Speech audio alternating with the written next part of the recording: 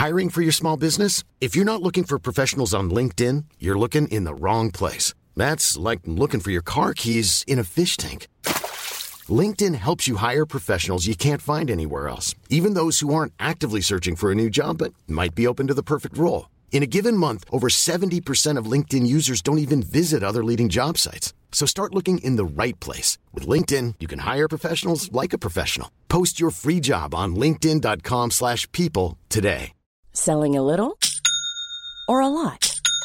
Shopify helps you do your thing however you cha-ching. Shopify is the global commerce platform that helps you sell at every stage of your business. From the launch your online shop stage to the first real-life store stage, all the way to the did we just hit a million orders stage. Shopify is there to help you grow. Shopify helps you turn browsers into buyers with the internet's best converting checkout. 36% better on average compared to other leading commerce platforms. Because businesses that grow, grow with Shopify. Get a $1 per month trial period at shopify.com/work. Shopify.com/work. Hey, it's Danny Pellegrino from Everything Iconic. Ready to upgrade your style game without blowing your budget? Check out Quince. They've got all the good stuff, shirts and polos, activewear, and fine leather goods, all at 50 to 80% less than other high-end brands. And the best part? They're all about safe, ethical, and responsible manufacturing.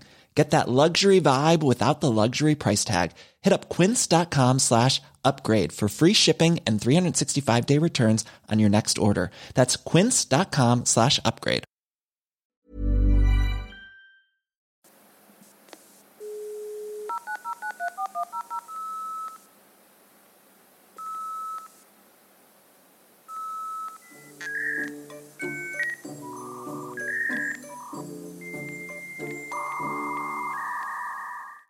Go on. Ready to clap. Is anyone counting? 1, 2, 3. Nailed it. That was good. That was pretty good. That was definitely one of our top 3 claps. Top clapping, ladies. Great to have you here with us, me and the doll. When I'm speaking in plural, that's who you're referring to. How I'm speaking right now. Oh, Zozo. We love you because we're beautiful scared of you. We love you Isn't because it we beautiful? have to. Yeah. All fear, all love has a modicum of fear. Isn't that the idea? Fear of loss, just adding to the love. The most effective love is the love of a person who's too scared not to love you back. Okay. Spoken like a parent. Yes. Spoken like a true creep. Welcome back to our non-patron paying creeps. What are you guys doing? Come on over to the live Zoom stream. It's that you're perfect strangers to us because we've gotten to know all our paying creeps intimately on Thursday evenings over on our Patreon live stream, and it has been an absolute joy. I think it's like group therapy, isn't it? Like, except no one else is allowed to speak except us. Like they're actual pals. See, some of them message and we talk to them after or before or whatever, and we cannot go a second longer without giving a special shout out to Harry. Harry, I was about to say Harry is just getting me through COVID-19. The most wonderful creep. Turns up, has come to every live show, has been there for every call, and prompted by a tweet in which our old pal, who Seamus I ever was doing, was prompted to go listen to an episode of The Creep Dive because of the recanting of his story, or the retelling of his story about when he took Ket with the president. And Harry stepped in and directed him to the episode, and then took it upon himself to create an index of every Creep Dive episode we've ever recorded, has told us the title, what each of our individual stories are. He's got sidebars and guests. He's named the Creep of the Week each time. Oh, Harry. It's just like fucking believable. like an incredible amount of work, hundreds of cells in here populated with information in a spreadsheet that is now easily accessible. Because one of the things we hate, but we love when people reach out, but it is such an anxiety when someone reaches out and says, what episode is whatever in, and we haven't a notion. Absolutely. Now we do. Now we know. Harry, you're amazing, because it's something we've been talking back and forth for over a year. Basically, every few weeks, someone goes, we really should collate all the stories in some central spot. And then the others go, yeah, we should. And then because it did happen once that we were almost repeating a story. At a live show in Galway, Cassie and I were just idly chatting over breakfast, and TG, I was like, does this sound familiar to you? And she was like, yes, I did it already. Absolutely wild. What was that, Soph? It was Tall Hot Blonde, wasn't it? Oh, Yes. And classic. yeah, and now we can look at Harry's amazing spreadsheet and locate that episode instantly. So Incredible. Truly doing Thank the you. Lord's creeping, Harry. Also, I just love that Harry will slide into the Twitter DMs and be like, oh, what about last night after our live stream? And he'll be like, who was that hot guy who didn't even look like he wanted to be there? And I was like, I don't know, but he was freaking me out, Harry. Oh, it's truly gorgeous. It is amazing. stunning. So did Seamus I Ever Was enjoy that shitty retelling of his Twitter feed? You know what? I haven't heard back from him, so Great. Do you know Let's how that presume- came about? Was two No. lads. So Seamus I Ever was talking about something, and somebody slid into his replies and was like, oh, you have to listen to the Creep Dive. Randomly. And then I slid on in myself and was like, no nice. shit. We've actually covered one of Seamus I Ever Was Threads of Beauty. And then the guy was like, what episode is that? And I was like, Shit.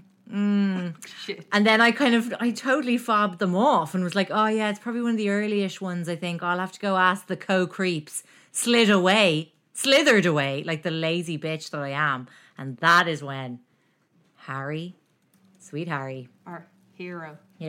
absolute hero. Yes, he did a wonderful job. Do you know what we should do? Zoom- I've got a great idea. Why about on this Thursday's Zoom creep, we do an 8 p.m. clapping for Harry? Yes. Because Okay. we're always clapping at 8 on a Thursday. So let's dedicate it to well, I Harry did- and the healthcare heroes. I heard that this Thursday's 8 p.m. is actually, we all gather and shout out our windows saying, fuck you, Carol Baskin. You can go to the kitchen. I think Um, that we're all going to live to rue the day we talked so much about the Tiger King, because I think something terrible is going to happen with one of those people, and then we're all going to be, in this weird, silent, never to be spoken of again thing about the Tiger King. Well, Do you get what I'm saying? Joe has the COVID. Get out of here. Yeah, he got it in prison. Officially Jesus, I wish- diagnosed with COVID. He wouldn't be in great health, I'd say. I'd say he is almost all disintegrated on the inside. Just a liquid.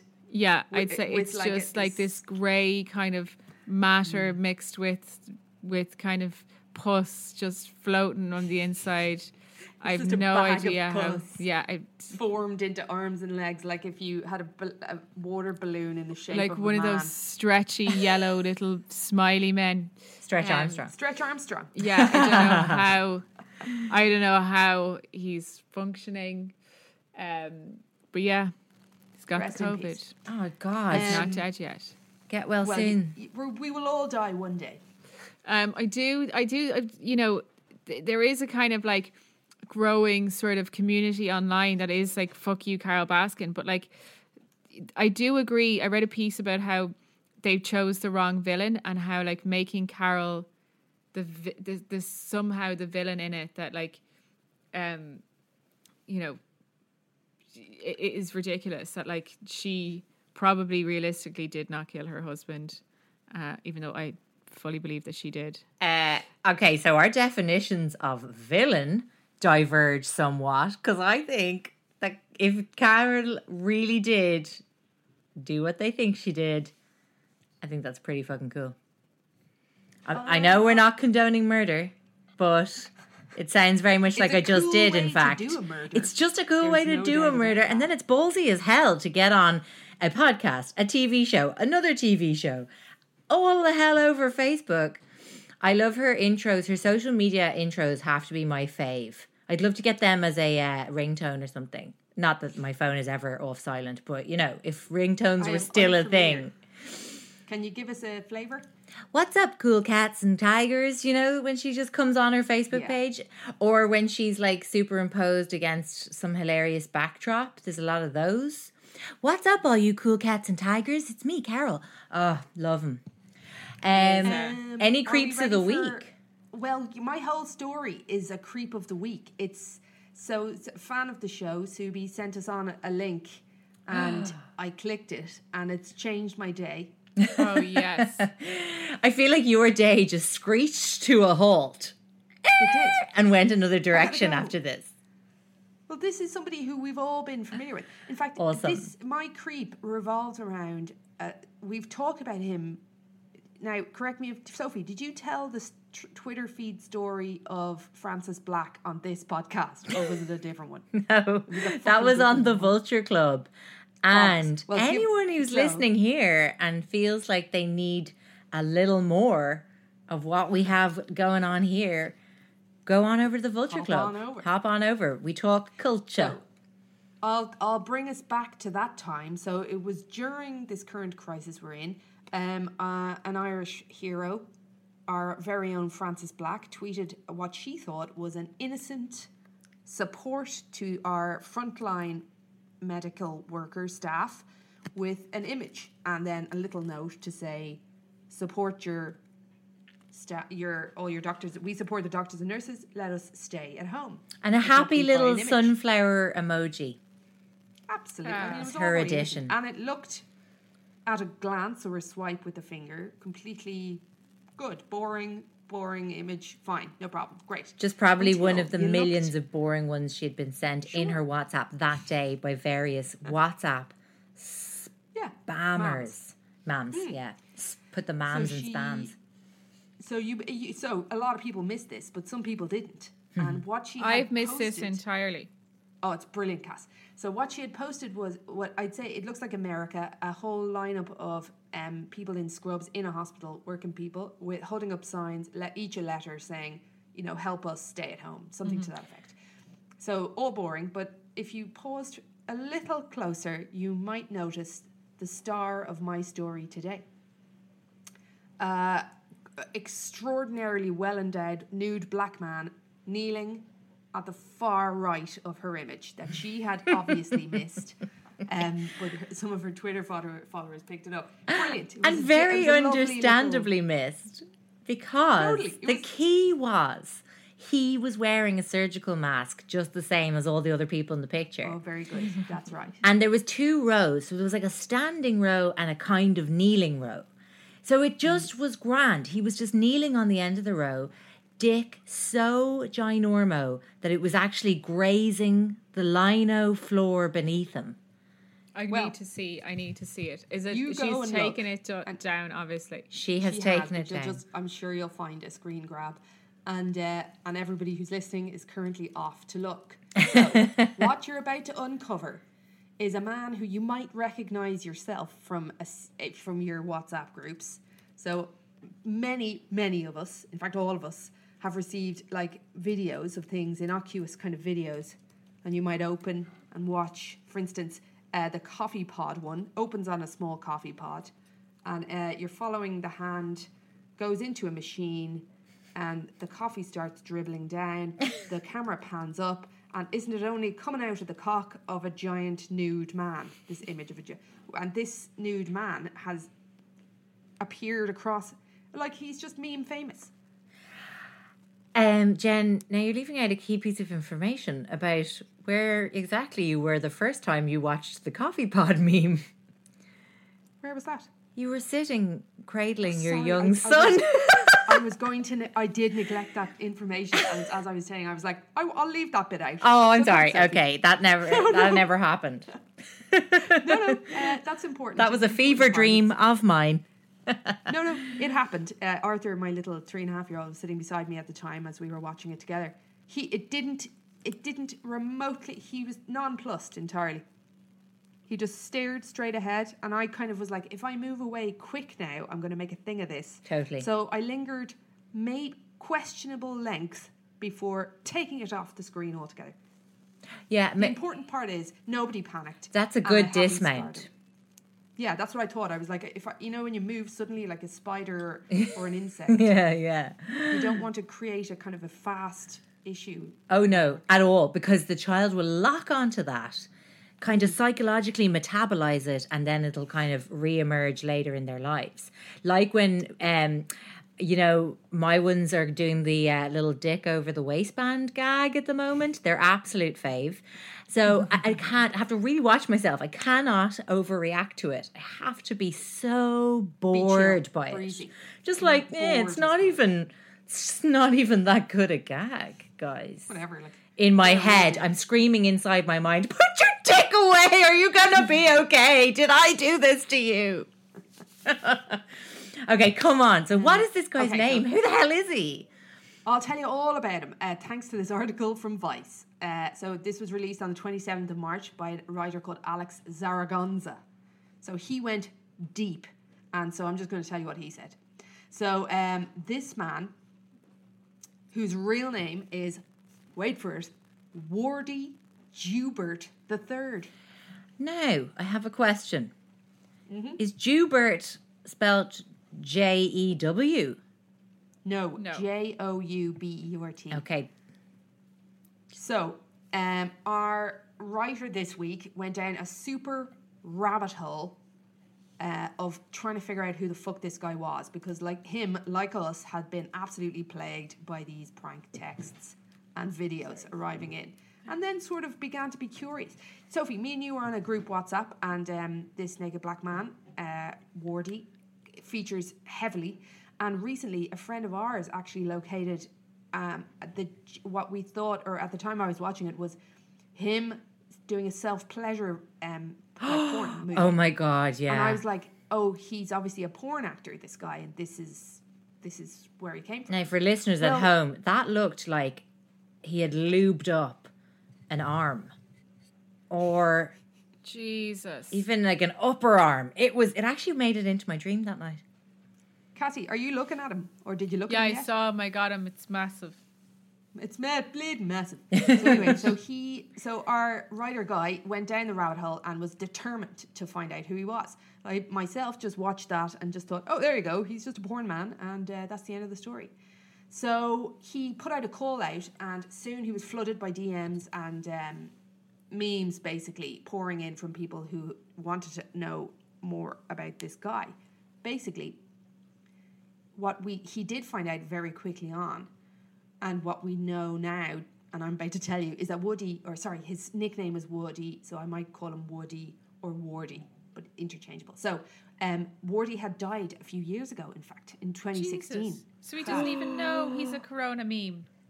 No, but I think he definitely doesn't know he's a corona meme, but he's certainly, the memes were going when he was alive as well. So here we go into the background. So Did he die young? Wardy. Oh yeah, okay. He did, yeah. Wardy Joubert III, born August 30th, 1971 in San Francisco. His stepmother, Karen Joubert, came into Wardy's life when he was 14 years old, and she started dating his widowed father. So Wardy's mum, Vera, died from Hodgkin's lymphoma when he was only 11. So it would be easy to assume Woody was rooted, this was his nickname, in his sort of porn life. But in fact, Wardy was an amazing baseball player when he was a kid. And that's where he got his nickname. Presumably the bat, the Woody. And I'd say then, were they all to know that he would become this kind of famous for his dick guy. But anyway, that was where the nickname came from. So he actually ended up going pro and briefly played for the New Orleans Saints. And he was doing well. So wow. so this guy, our writer of this article, interviewed tons of Woody's friends, but mostly he spent a lot of time with Heather, and Heather was Woody's last girlfriend before he died. Well, main squeeze, let's put it that way. Wow. So here Heather said he would be like, Pitbull is what he used to call Heather. He would be like, Pitbull, my dream is to suit up just one more time and go out in that field. I don't care if I blow my knees out for the rest of my life. I just want to suit up one more time. So he was mad to get back into the game. So Woody was an amazing guy. He was able to use his love of baseball to work with the special football camp that does youth outreach. He was a father of two and a deacon at their local Baptist church. Anyone know what a deacon is? Oh, I kind of do, because I'm watching 6 Feet Under at the moment. Random. Yes. And David, the younger son of the Fisher family, has just been appointed the deacon of their church. And it's kind of like a kind of guy, a civilian who reps the congregation and gets up at mass and like does readings and does kind of so altar boy is it's like an adult altar boy. It's like your next port of call. Gotcha. So that's what this guy was. So he was evangelizing on the street. He was doing outreach work with his pastor. His friends and family say he would regularly provide food and shelter to the homeless, and he was really quick to help anybody in need. Woody was a humongous man with an enormous face and a huge big smile. So he looked a bit like The Rock, actually. In his sort of cartoon level size. Yeah, his physicality is like huge. Not the build of a baseball player that I would imagine. No, now, I think all my baseball knowledge is based on baseball. A league of their own. He was 14 and very lithe and a giant. But I guess you'd have a good long stride and a good hit of the bat or something. Oh yeah. So where am I? Oh yeah, so countless comments on his social media posts have mentioned his smileless sense of humour and how he made everyone feel like a friend. Very, very nice guy. Wow, so, that's what you want to hear, isn't it? Absolutely. Heather said he walked down the street and he was like the fucking mayor. So he was a huge San Francisco Giants fan. He enjoyed rocking a G-string from time to time and could imitate people's voices to a T. All around, great crack. Good guy, into all sorts of good shit. So when he became the unwittingly... So basically, when he became this sort of massive corona meme, this didn't come to as a surprise to Heather, or even Woody's stepmom. So basically, Woody. Let me get this straight. Oh yeah, he loved corona. So this all began in 2012. So Woody's image, from the same image we look at now, was floating around Reddit in 2012 per Know Your Meme. So that's where this kind of kicked off. And at the time, it kind of was trending online. Obviously, at 2012, we weren't smartphoning, we weren't sort of meme heavy. It was just specific to Reddit. But his image did get emailed to both his girlfriend at the time and his stepmom. Stepmom? Yeah, so let me see what she said. She says something funny here. So she said, the stepmom says, I'd know it anywhere by this image. Oh God! Even before Woody's death, so they hadn't realised it had the resurgence. They hadn't realised that it had resurgence again. Okay, so Heather, this has kind of prompted a conversation Woody had to have with Heather and his stepmom. Basically, where the fuck did this picture come from? What's the story? Mm-hmm. So Heather first found out about his porn career when an acquaintance came over to the then shared home in San Francisco and saw a photo of the couple.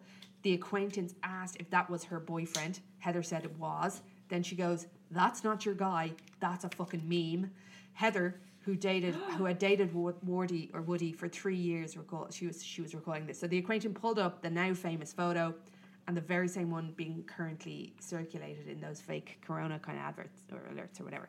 So Heather was stunned, but she found it kind of gas. Yeah. So she says, that's how I found out about the photograph originally, and that's how I even found out about the lifestyle Woody was into previously, she said. And as for the humongous gigantor cock, despite so people are kind of in a conversation of whether this is photoshopped or not, Heather can confirm that this is one thing he was proud of, and that's all Woody. Wow. It's the real deal. So Heather said, I started to learn a lot more about Woody after that photograph.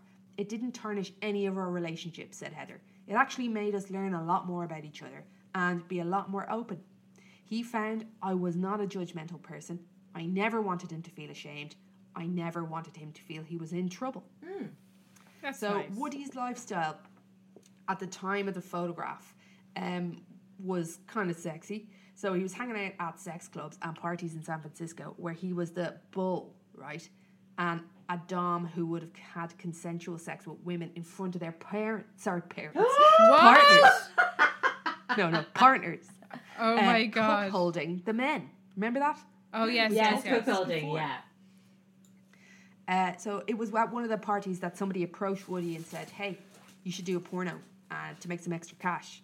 And he was going through a contentious breakup with the mother of his two children at the time. And he had put his house up for sale. And it was the house that had been passed down to him from his grandparents, to his mother, to him. And he had hoped to leave it to his two kids.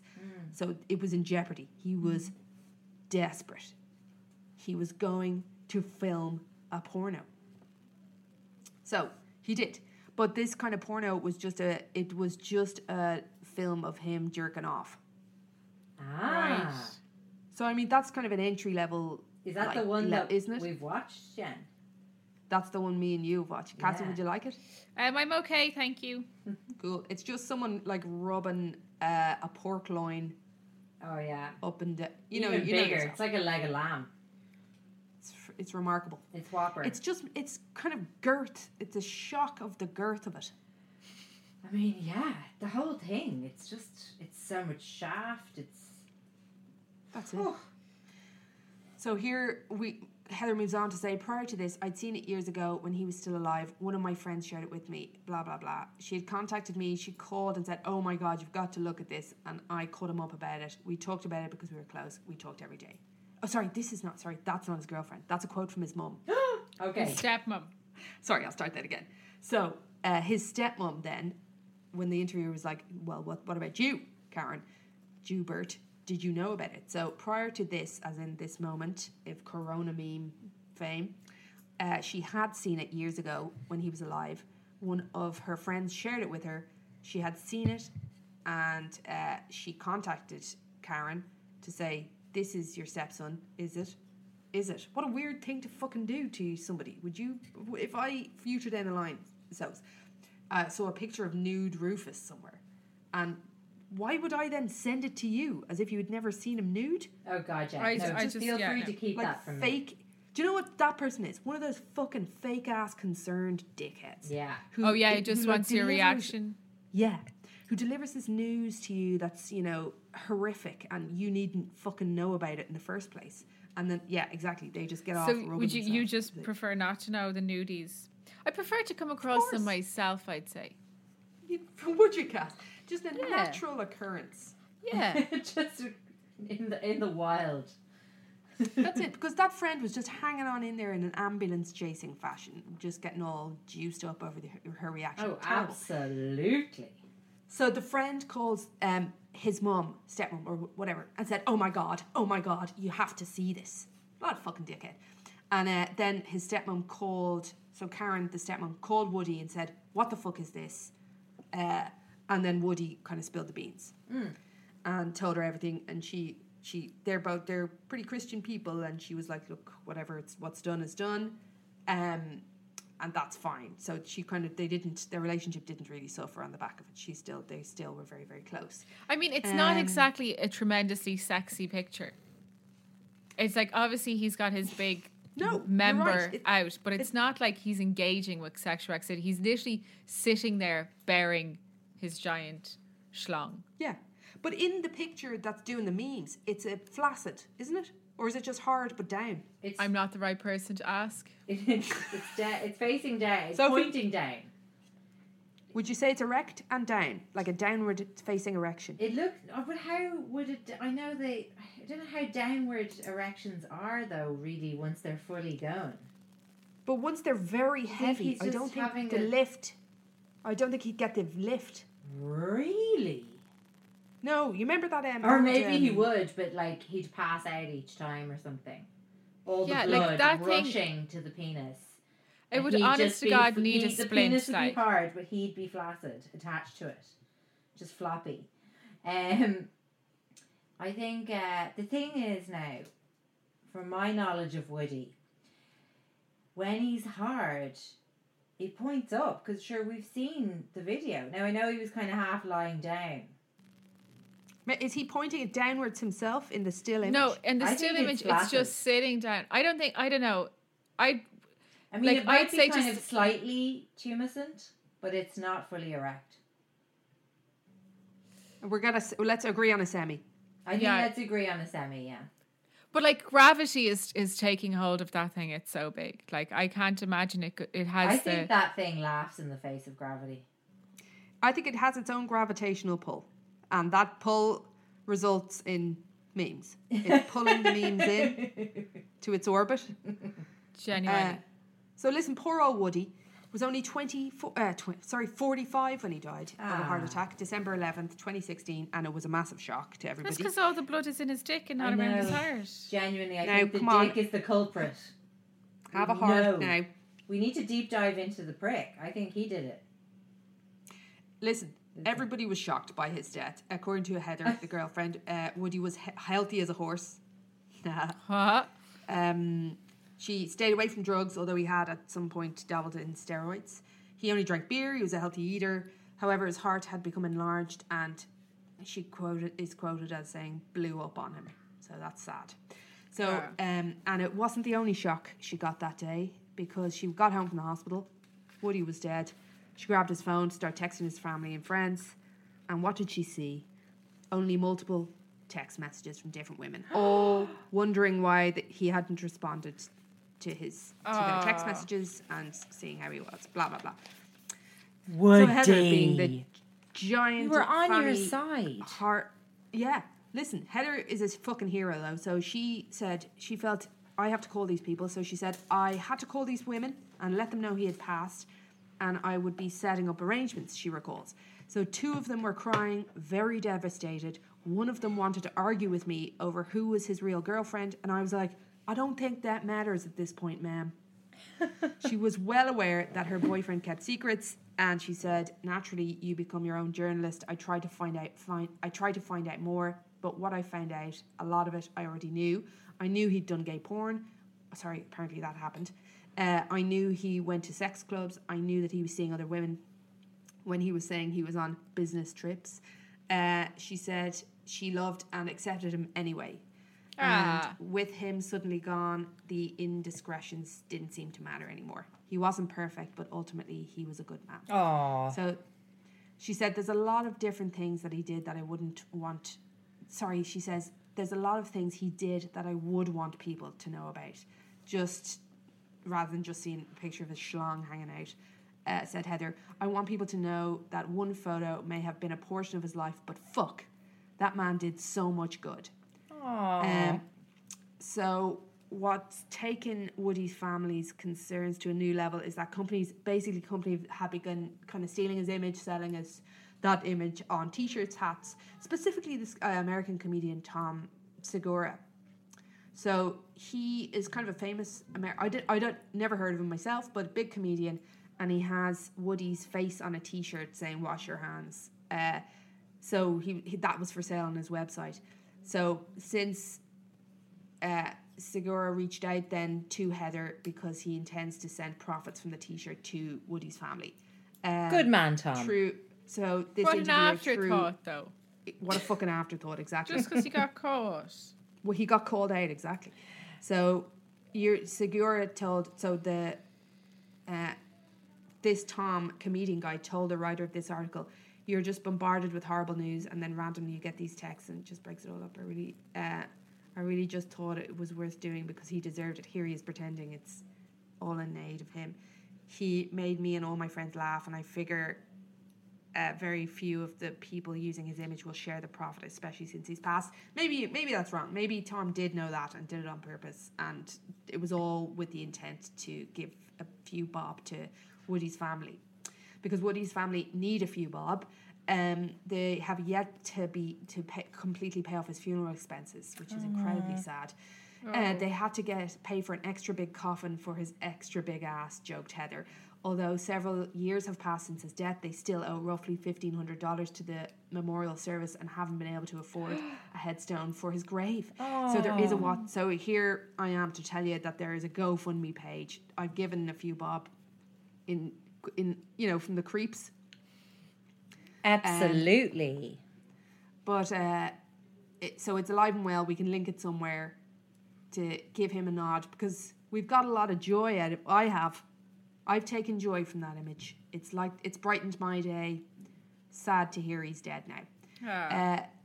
The writer here goes on to say, which is interesting, it would be blind or disingenuous of anyone who shares the photo to say that the fact that the surprise is a large black man isn't part of the joke, playing on stereotypes depicting black men as a physical threat with outside sexuality. Jokes about the size of black men's dicks are pervasive in comedy, particularly from white women comedians. That'd be us, reinforcing these racist notions. So in the midst of a global health crisis, people are understandably clinging to any opportunity for levity, even if that has unfortunately come at the expense of a man who sadly also happens to be dead. So Woody had a good sense of humour about himself and was fun-loving jokester. So according to both his stepmom and Heather, his girlfriend. So here Heather says he seemed not thrilled with how it was being used then, but definitely proud of the photo, laughed Heather. As for how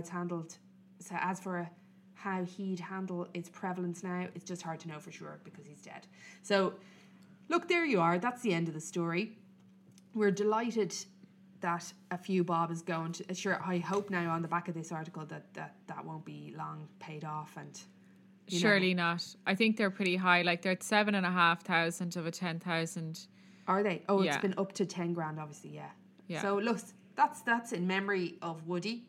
And it's funny, isn't it? Like, memes, maybe back in 2012, there was this kind of anonymity with the internet, and you'd get photographs of... And it was kind of, you'd laugh at the people. But even now, the fact that we've seen this image, our own friend went to do a bit of research and found his porno, and then this actual background of him. So that's probably a bit symptomatic of where we're at internet-wise now, where we're sort of, it's all fun and games, but I think there is a question about who the person is now, isn't it? Doesn't it feel this may be a little bit of morality now. I think because it's become like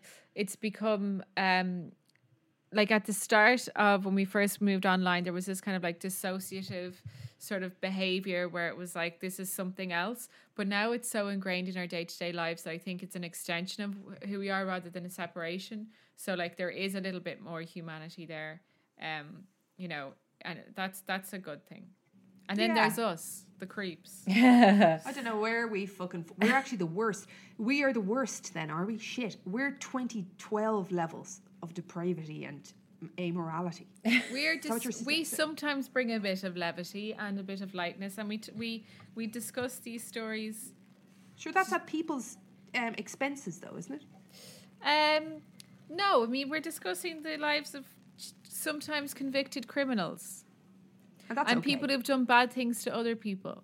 You're right. Woody doesn't seem to have done a bad thing to anybody. No, we're Team Woody.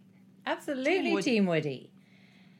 So that's it's not a creep. We're all creeps. We're the creeps. We're all creeps of the week here. Absolutely. How about that? I never had a doubt in my mind that you were a creep, Jen. Obviously, it's upsetting to learn that I am, but... Well, it's time we all face the truth. Okay, I have the tale of an Irish man who seems to be immortal. Let's call him Immortal Michael Malloy. Please do spill. Okay, so let me just put my crochet away. Crochet away. So Michael Malloy was born in 1873. He was known as Mike the Durable or Iron Mike. And basically, he was an Irishman who lived in New York during the 1920s and 1930s. He sounds like an absolute fucking hero, okay? He's a former firefighter, and he's most famous for surviving a number of murder attempts against him by 5 of his acquaintances. So what happened? I can't have been that sound. No, he was. He seems like just a regular sounder sitting at the bar, minding his own business. And these 5 delinquents take it upon themselves that they're going to kill immortal Mike Malloy for a bit of dough. Oh, I thought it was like 5 separate attempts by 5 separate people at 5 separate points. And I was like, geez, you're really pissing people off now, Malloy. No, okay. So it's July 1932. And Francis Pasquet, Daniel Kurzberg, and Tony Marino are sitting inside Tony's speakeasy in New York. Tony Marino. Marino. Jinx. Right? Jen looks like And- Tony Marino right now. She's wearing some very cool sunglasses Yeah. in the 1870s. We're in 1930s. Like, so this is like peak New York. This is like Sin City, I imagine, right? Beautiful. So they're sitting in the Bronx, and in walks Michael Malloy into the bar. He's like, another morning's morning, if you don't mind. Sits up at the bar. He and hasn't asks picked for the a drink. accent up or anything, Cassie. No, he hasn't. He hasn't picked up any New York. He's still Irish to the core. Top of the morning to you. So he walks in. Wait a minute. That Irish accent. I can't do an Irish. I'm Irish. There's no need. Anything I realise. say is an Irish accent. I'm crying. That was the worst Irish accent I've ever Oh my heard. God, it's all flawless. Just speaking. I'm not All going right. to do it again. Top of the morning to you. So he sits up at the bar and he asks Marino for a drink. Now, Marino had previously let him drink on credit on his bar tab, but he couldn't keep up with this tag because he said that business was bad and Malloy was a heavy drinker. So Marino's confessing, confiding in Pask and Kreisberg, his 2 pals. Pask was 24, was an undertaker by trade, and he looked over at Malloy and his glass of whiskey and thought to himself, like, we could definitely convince him to drink himself to death. So Malloy was kind of a nobody. Just for the crack. Well, they were planning on taking out an insurance policy on Malloy and posing as his next of kin so that they could get the life insurance money.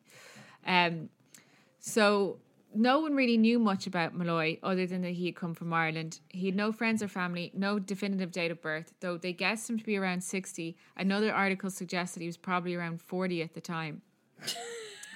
Poor Malloy. Yeah. Tough times for Malloy. They said he kind of Years did a have not few been odd kind. jobs.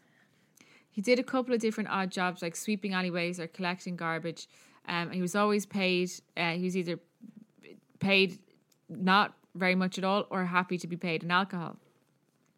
It's just kind of like floated around life, went into the speakeasy. That was his gig, right?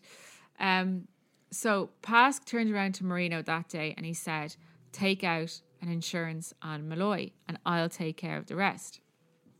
So Pask, the undertaker, had pulled off a scheme like that before. The previous year, he had befriended a homeless woman called Mabel Carson, convinced her to take out a $2,000 life insurance policy, named him as the beneficiary, and then he force-fed her alcohol, doused her sheets and mattress in ice water, and pushed the bed beneath an open window. So her cause of death was pneumonia. Bronchial pneumonia. Right? And Marino collected the money without anyone batting an eyelid. Clever. Right? So Marino looked over at Malloy and was like, look, he's not got much left in him anyway. The drink is getting to him. Like, he looks haggard. He looks like he's on his last legs. No better reason to kill someone. Jen, you're next. Because it'd be easy, right? So they brought Daniel Kreisberg in because Kreisberg said he was a 29-year-old guy, said that he needed to do it for the sake of his family. He needed the money, right? And they the three of them initially started scheming about what they were going to do. So Pask, the Undertaker, set about getting everything in place. So he was to go and find the acquaintance who was going to pose as Michael's relative. So he found an acquaintance who called himself Nicholas. And the acquaintance called himself Nicholas and listed his occupation as a florist. Because Pask was an undertaker, he was able to validate and say that he was, an actual florist, even though I don't think he was. And it took him about 5 months, but he got 3 policies together. So all offering life insurance on Michael's life and suggesting that it would go to this guy, Nicholas. They posed that Nicholas was, said that he was his brother. Nicholas said that he was Michael's brother. So after all their scheming, whatever, the life insurance policies they had out would amount to $3,576, which is about $54,000 in today's terms. Wow, that's a good wedge. It's a good amount of money for this old fella. Yeah. So the 4 lads now, because Nicholas joins the kind of murder trust that they have established. Yeah. He's split 4 ways, It's not that much money, but still, right? It's like when people have those sad lotto syndicates. Yeah, of but 80 plus people, and you're like, well, enjoy your €10. It's the win. And it's you'll all hate each other by the end of it. The thrill of the win. The thrill of the win. But they actually then extended it out to a few other of Marino's regulars. So word was spreading that this is what they were in on, right? So 2 other petty criminals, John McNally and Edward Tin Ear Smith, so-called because he had an artificial ear, even though his tin ear was actually made of wax, had decided to come on board, and they were all scheming of different ways that they were going to kill Michael. So one night in December 1932, they all joined in the speakeasy, and in comes Michael. So to Michael's absolute delight, he sits up at the bar and he asks Tony for a drink, and Tony Marino gives him an open-ended tab, saying competition from the other salons had forced him to kind of change his rules, and he was going to ease up on him and he was going to give him his open-ended tab. So Michael starts drinking, and Marino's there and he refills his glass. What an awkward scene in the bar. But imagine being the one person in the whole bar who's not in the syndicate and doesn't know the plan, and it's just like, what's wrong with everyone? Why are you all, why are you so distracted tonight? Sorry. That one guy is like, oh, Michael, maybe you should slow down. Maybe you need to slow down a bit, Michael. And the whole bar is like, shut the fuck up. Shut him up. Yeah, so anyway, he's there drinking with his open-ended tab. He's drinking on and on, having the time of his life. And he basically drinks so much that Tony Marino's arm gets tired from holding the bottle. His breathing remains steady. His skin is this lovely, tinged with redness from all his drunkenness. And he just wipes his mouth, thanks them all, and says he's off. And he says he'll be back soon. Good night, God bless, see you soon. And within 24 hours, he was back in the bar, walked in, he's like, oh, Jesus, I'd love a drink. So, absolutely no bothers on him, right? So this pattern goes on for 3 nights where he's getting absolutely shit-faced, walking out of the bar, teetering on home. He's like, bye. And then he comes back the next night and he's like, oh, God, I'd love another drink, right? And they're still giving him this open-ended bar tab to hopefully, they think, kill him. Oh, he's costing them a fortune. Thinking that he's going to either get so drunk he falls and crashes, smashes his head open, or that he chokes in his own vomit, right? So, then after the kind of like third and fourth night, Tony's starting to get impatient. He's saying that like it's costing him money because he's filling Murphy full of alcohol. So they come up with a simple solution. It's to switch out the whiskey for wood alcohol. So wood alcohol was basically, it was basically like this unregulated alcohol, like alcohol spirits, Turfs. I think. I think Like pure ethanol, kind of. Yeah. And it had, it was just a 4% amount of wood alcohol would cause blindness. Jesus. They like in the 20s, 50,000 people in the States had died of like the effects of impure alcohol. And so basically they were like, perfect, we'll get him drunk, loosed up with some whiskey, and then we'll switch them out and we'll give him this wood alcohol and he'll drink it straight. He'll be gone by the end of the night, right? So they were like, give him all the drink he wants and let him drink himself to death. So dark. Yeah, I know, right? It's so bloody slow. bought- I'm like, lads, just finish it. Jesus. So Or leave him alone. But they want to make it look like he did it, like it was, accidental. You could have so a they bought a couple of- drunken stumble onto a knife. Sorry, Kathy. I just feel I have better options. So they all watched on as Malloy downed several shots and kept asking for more. He displayed no physical symptoms whatsoever of drinking wood alcohol, just only the signs of typical drunkenness. He was just a tipsy old fella having a great old time in his bar in the Bronx. He was drinking it. He drank it all night and came back for more. And night after night, this repeated itself, right? So one night, after drinking a rake of wood alcohol, he collapses on the floor. And the gang are like, fuck yeah, this is it. He's a goner. Like, he has to be dead. This man has to have poisoned himself to death. So Pask, the Undertaker, kneels down to Malloy's body, felt his neck for a pulse, and lowered his ear to his mouth. And his breathing was really slow, really laboured. They decided to just wait and watch, thinking that any minute he was going to take his last breath. And they were watching and watching and watching. And then all of a sudden, Michael Malloy lets out a snore and he just falls asleep for a couple of hours.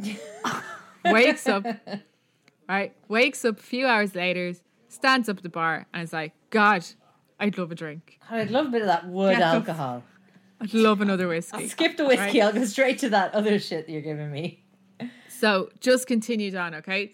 So Marino's getting pissed off. They are paying the premium on the life insurance policy as well that Michael Malloy doesn't even know he has. So they've got the monthly payments of his life insurance policy. They've got his open-ended bar tab. They've got the cans of wood alcohol that they're buying. They're starting to get pissed off, right? But it starts to get to the stage where the lads are just like, fuck, we are not giving up on this challenge of killing Michael Malloy. No, they're in too Like, deep how is now. this man? They've invested massively. But Marino's starting to feel like Tony Marino is starting to panic that the actual speakeasy is going to go bankrupt because he hasn't got enough money to keep this whole ruse going. So Tony wanted to just use brute force, but Pask had another idea. He knew that Tony was a big fan of seafood. So they planned to put some oysters in denatured alcohol, which I figure is just like the purest type of alcohol, let them soak for a few days and serve them to Malloy with the wood alcohol, etc., etc. And they were like, it will absolutely cause indigestion. They'll he'll choke on them. He'll just poison himself with all the alcohol, right? So they served them up one by one and Malloy absolutely fucking loved them, right? He just, at the end of it all, he just let out a little burp, was happy out. Yeah. So he's a little dote. I don't know why I just pictured them winding him or something. I'm just winding a baby a lot at the moment. Just a big drunken baby who like falls asleep on the bar and then like comes back and wants another drink. They did other stuff. They let a tin of sardines rot for several days. They mixed in more poisons, slathered the concoction on bread, served it to Michael. He ate it, and asked for another. Like, he just was... He's unstoppable. Yeah. cannot fell him. I do think this Undertaker, like, has no excuse. He's seen enough death. He has a bloody catalogue, a back catalogue of things that could work in this scenario. Now, there's loads of things that should be killing Michael here, right? So they call an emergency meeting and they're like with the fucking murder tryst, the six of them or whatever, and they're like, what are we going to do? And then Pasca's like, look, we'll go back to the way that I did it the last time. We'll get him drunk, strip him, leave him out in the snow, leave him on a park bench, fucking mile away from the pub, and there's no way he'll survive this, right?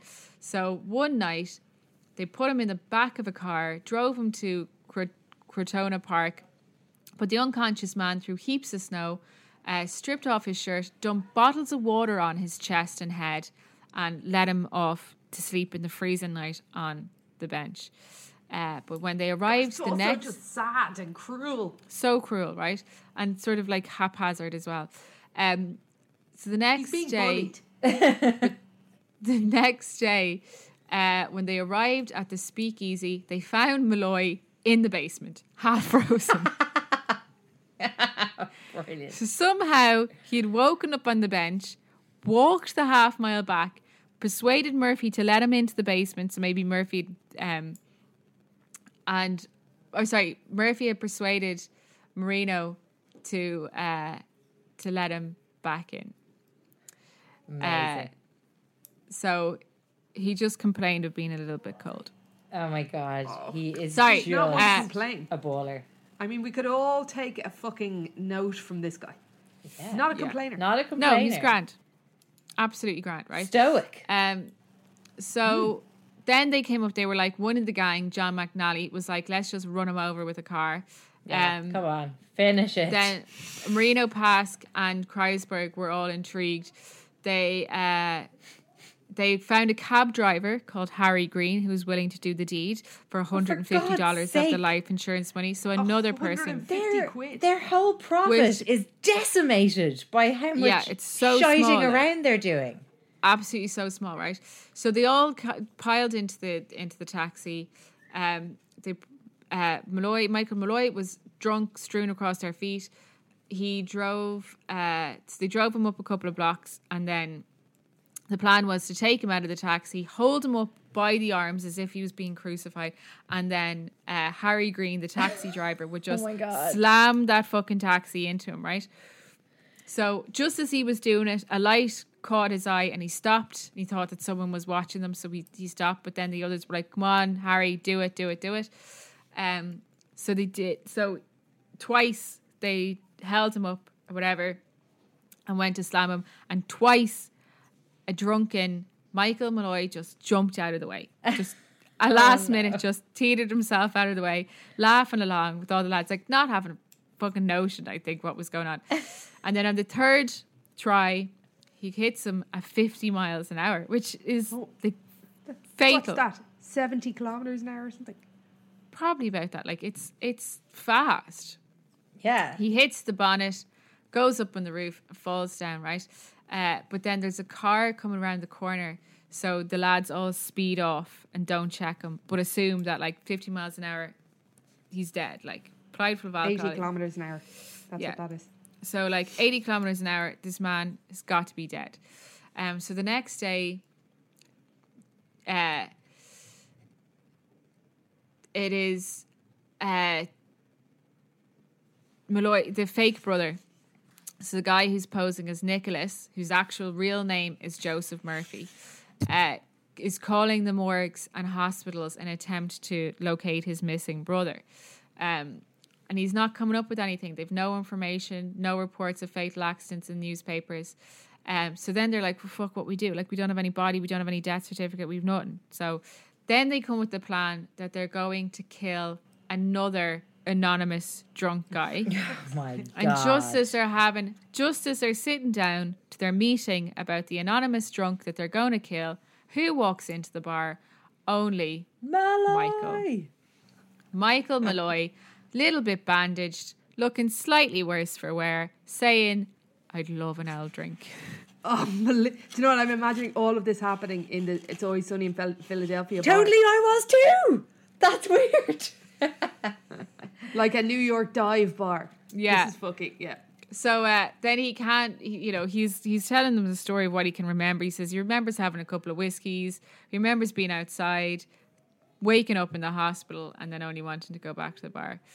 But on the 21st of February, 1933, 7 months after this all began, Michael Malloy was finally found dead in his tenement on 168th Street, less than a mile from Tony's Speakeasy. A rubber tube that ran from a gaslight fixture to his mouth was stuck in his mouth with a towel wrapped around it. So obviously they had just fucking Gassed him. Jesus. They had done it, presumably, yeah. Presumably, And tried to right. make it look like a suicide. Yeah, but then a real dodgy friend of Pask's, the Undertaker's, Dr. Frank Manzella, decided that he would write a phony death certificate saying that pneumonia was the cause. So they would take this death certificate back to the life insurance companies, 3 life insurance companies, and cash out finally. Payday. So they went to the Metropolitan Life Insurance Company, collected the first check, $800. By the time it was split between a lot of them, Marino only was able to afford himself a new suit. Oh, for And then- God's sake. When they went to the other agencies, and they were like, the agencies obviously were like, can we see the body? And they were like, oh no, fuck, he's already been buried. So then they felt it was suspicious. An investigation ensued, and they found the whole murder trust all together. And they were all... That was it. The members the of the gig was murder up. trust were all sentenced to the electric chair. What the fuck? How many members? There were 6 of them, I think, in the end. 7 maybe. That's a big... And look, rightly so. It just seems like a harsh punishment. Just For them to go to the electric chair. Kind of, yeah. I think that's just the slapstick way that Cassie just told us. Right. You're Right. like, but they were all just kind of getting up to hijinks, no? But that's kind of, yes. But it's so laughable because their crimes, they were so... But I mean, they I did wish kill I him in the wasn't end. on like. my phone looking at you so I could photograph what I'm looking at. Both of you knitting in front of me. I'm crocheting. You're sorry. Get it right. What are you crocheting? Just whatever. Possibly another little hat for myself. A little yellow one. Fabulous. There, I Sophie, screen what are grabbed you it on? for you. Oh, good. I'm on the back of a little jumper for a little baby called Sunay, a.k.a. Boob Face, a.k.a. Look Who's Just Arrived In. Hello. Well, listen, Cass, that was an epic story. That was It's a good one, absolutely isn't it? epic. Do you know what it really reminded me of? It reminded me of when Seb and I used to live in the French Alps and do like chalet work and stuff. And we did like 4 years there, 4 years. And anyway, on people's birthdays, we used to go absolutely feral. And like the amount of like kind of Malloy scenarios there Where you that- should have died. that where people should have actually just died. Yeah. really just reminded me of that like ridiculous too farness. There was a terrifying one where hang on, Seb. Yeah. Can you at least hand him to me because I'm like tethered to a million different. You are now hand to. We had a lovely friend called Tom, and he was turning 21. When I think about it, we were about 30. And well, no, maybe we weren't quite. We were probably about 27. But anyway, Tom's birthday, we sellotaped him with duct tape to an office chair. And Seb's just popped back in the room. Oh, yeah. Cassie just told a creep that really reminded me of this. Anyway, he was sellotaped and like duct tape, like so thoroughly sellotaped to this swivel office chair. And we'd spent the preceding hour just absolutely funneling this horrific beer that was like 8%. Oh, and anyway, like the game became just fecking him down the nursery slope on the swivel chair in like the dead of night. And like we were like at one point he upended into a snowbank, and like everyone was just so tickled.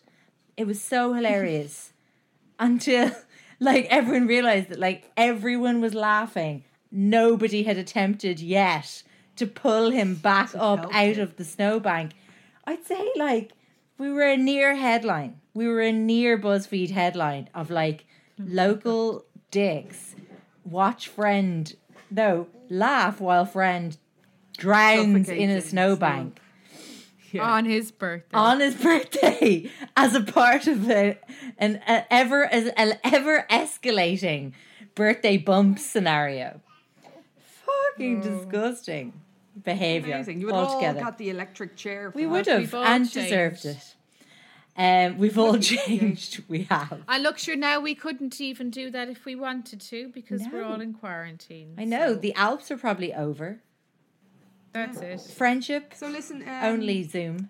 Do you know what's not over? Patronising our patron and watching more of us. That's just available to you at all times. If you do want to, friends, 200 or so, come on over to the Zoom of a Thursday evening, and we'll entertain you. It's we'll endeavour to. If say people listening were like holding back because they were like, these fuckers, they'll never ever remember to put anything on their stupid Patreon, I would just like to say there's actually loads of extra content on the Patreon. We have 8 episodes of the Creep Hive, which is basically just this show again.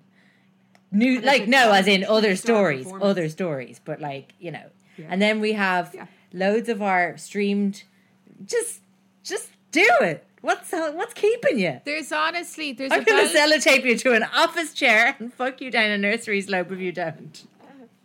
There's like 8 hours of solid creeping over there as soon as you sign up.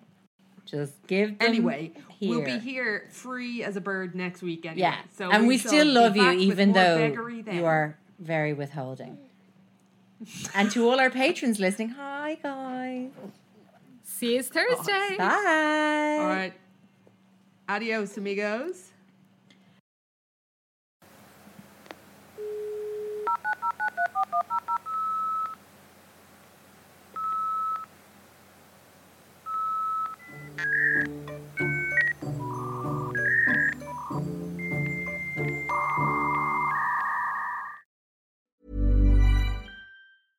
How would you like to look 5 years younger? In a clinical study, people that had volume added with Juvederm Voluma XC in the cheeks perceived themselves as looking 5 years younger at 6 months after treatment. Look younger, feel like you. Add volume for lift and contour in the cheeks with Juvederm Voluma XC. Reverse signs of aging by adding volume to smooth laugh lines with Juvederm Volure XC. For important safety information and to find a licensed specialist, visit Juvederm.com. That's JUVEDERM.com. Not for people with severe allergic reactions, allergies to lidocaine, or the proteins used in Juvederm. Common side effects include injection site redness, swelling, pain, tenderness, firmness, lumps, bumps, bruising, discoloration, or itching. There's a risk of unintentional injection into a blood vessel, which can cause vision abnormalities, blindness, stroke, temporary scabs, or scarring. Talk to a licensed specialist to find out if it's right for you. Planning for your next trip? Elevate your travel style with Quince. Quince has all the jet-setting essentials you'll want for your next getaway, like European linen, premium luggage options, buttery soft Italian leather bags, and so much more. And is all priced at 50 to 80% less than similar brands. Plus, Quince only works with factories that use safe and ethical manufacturing practices. Pack your bags with high-quality essentials you'll be wearing for vacations to come with Quince. Go to quince.com/pack for free shipping and 365-day returns. When you make decisions for your company, you look for the no-brainers. And if you have a lot of mailing to do, Stamps.com is the ultimate no-brainer. It streamlines your processes to make your business more efficient, which makes you less busy. Mail checks, invoices, legal documents, and everything you need to keep your business running with Stamps.com. Seamlessly connect with every major marketplace and shopping cart. Schedule package pickups and see your cheapest and fastest shipping options from different carriers, with rates up to 89% off USPS and UPS rates. And with the Stamps.com mobile app, you can take care of mailing and shipping wherever you are. Make the same no-brainer decision as over 1 million other businesses with Stamps.com. Sign up with Code PROGRAM for a 4-week trial, plus free postage and a free digital scale. No long-term commitments or contracts. That's Stamps.com. Code PROGRAM.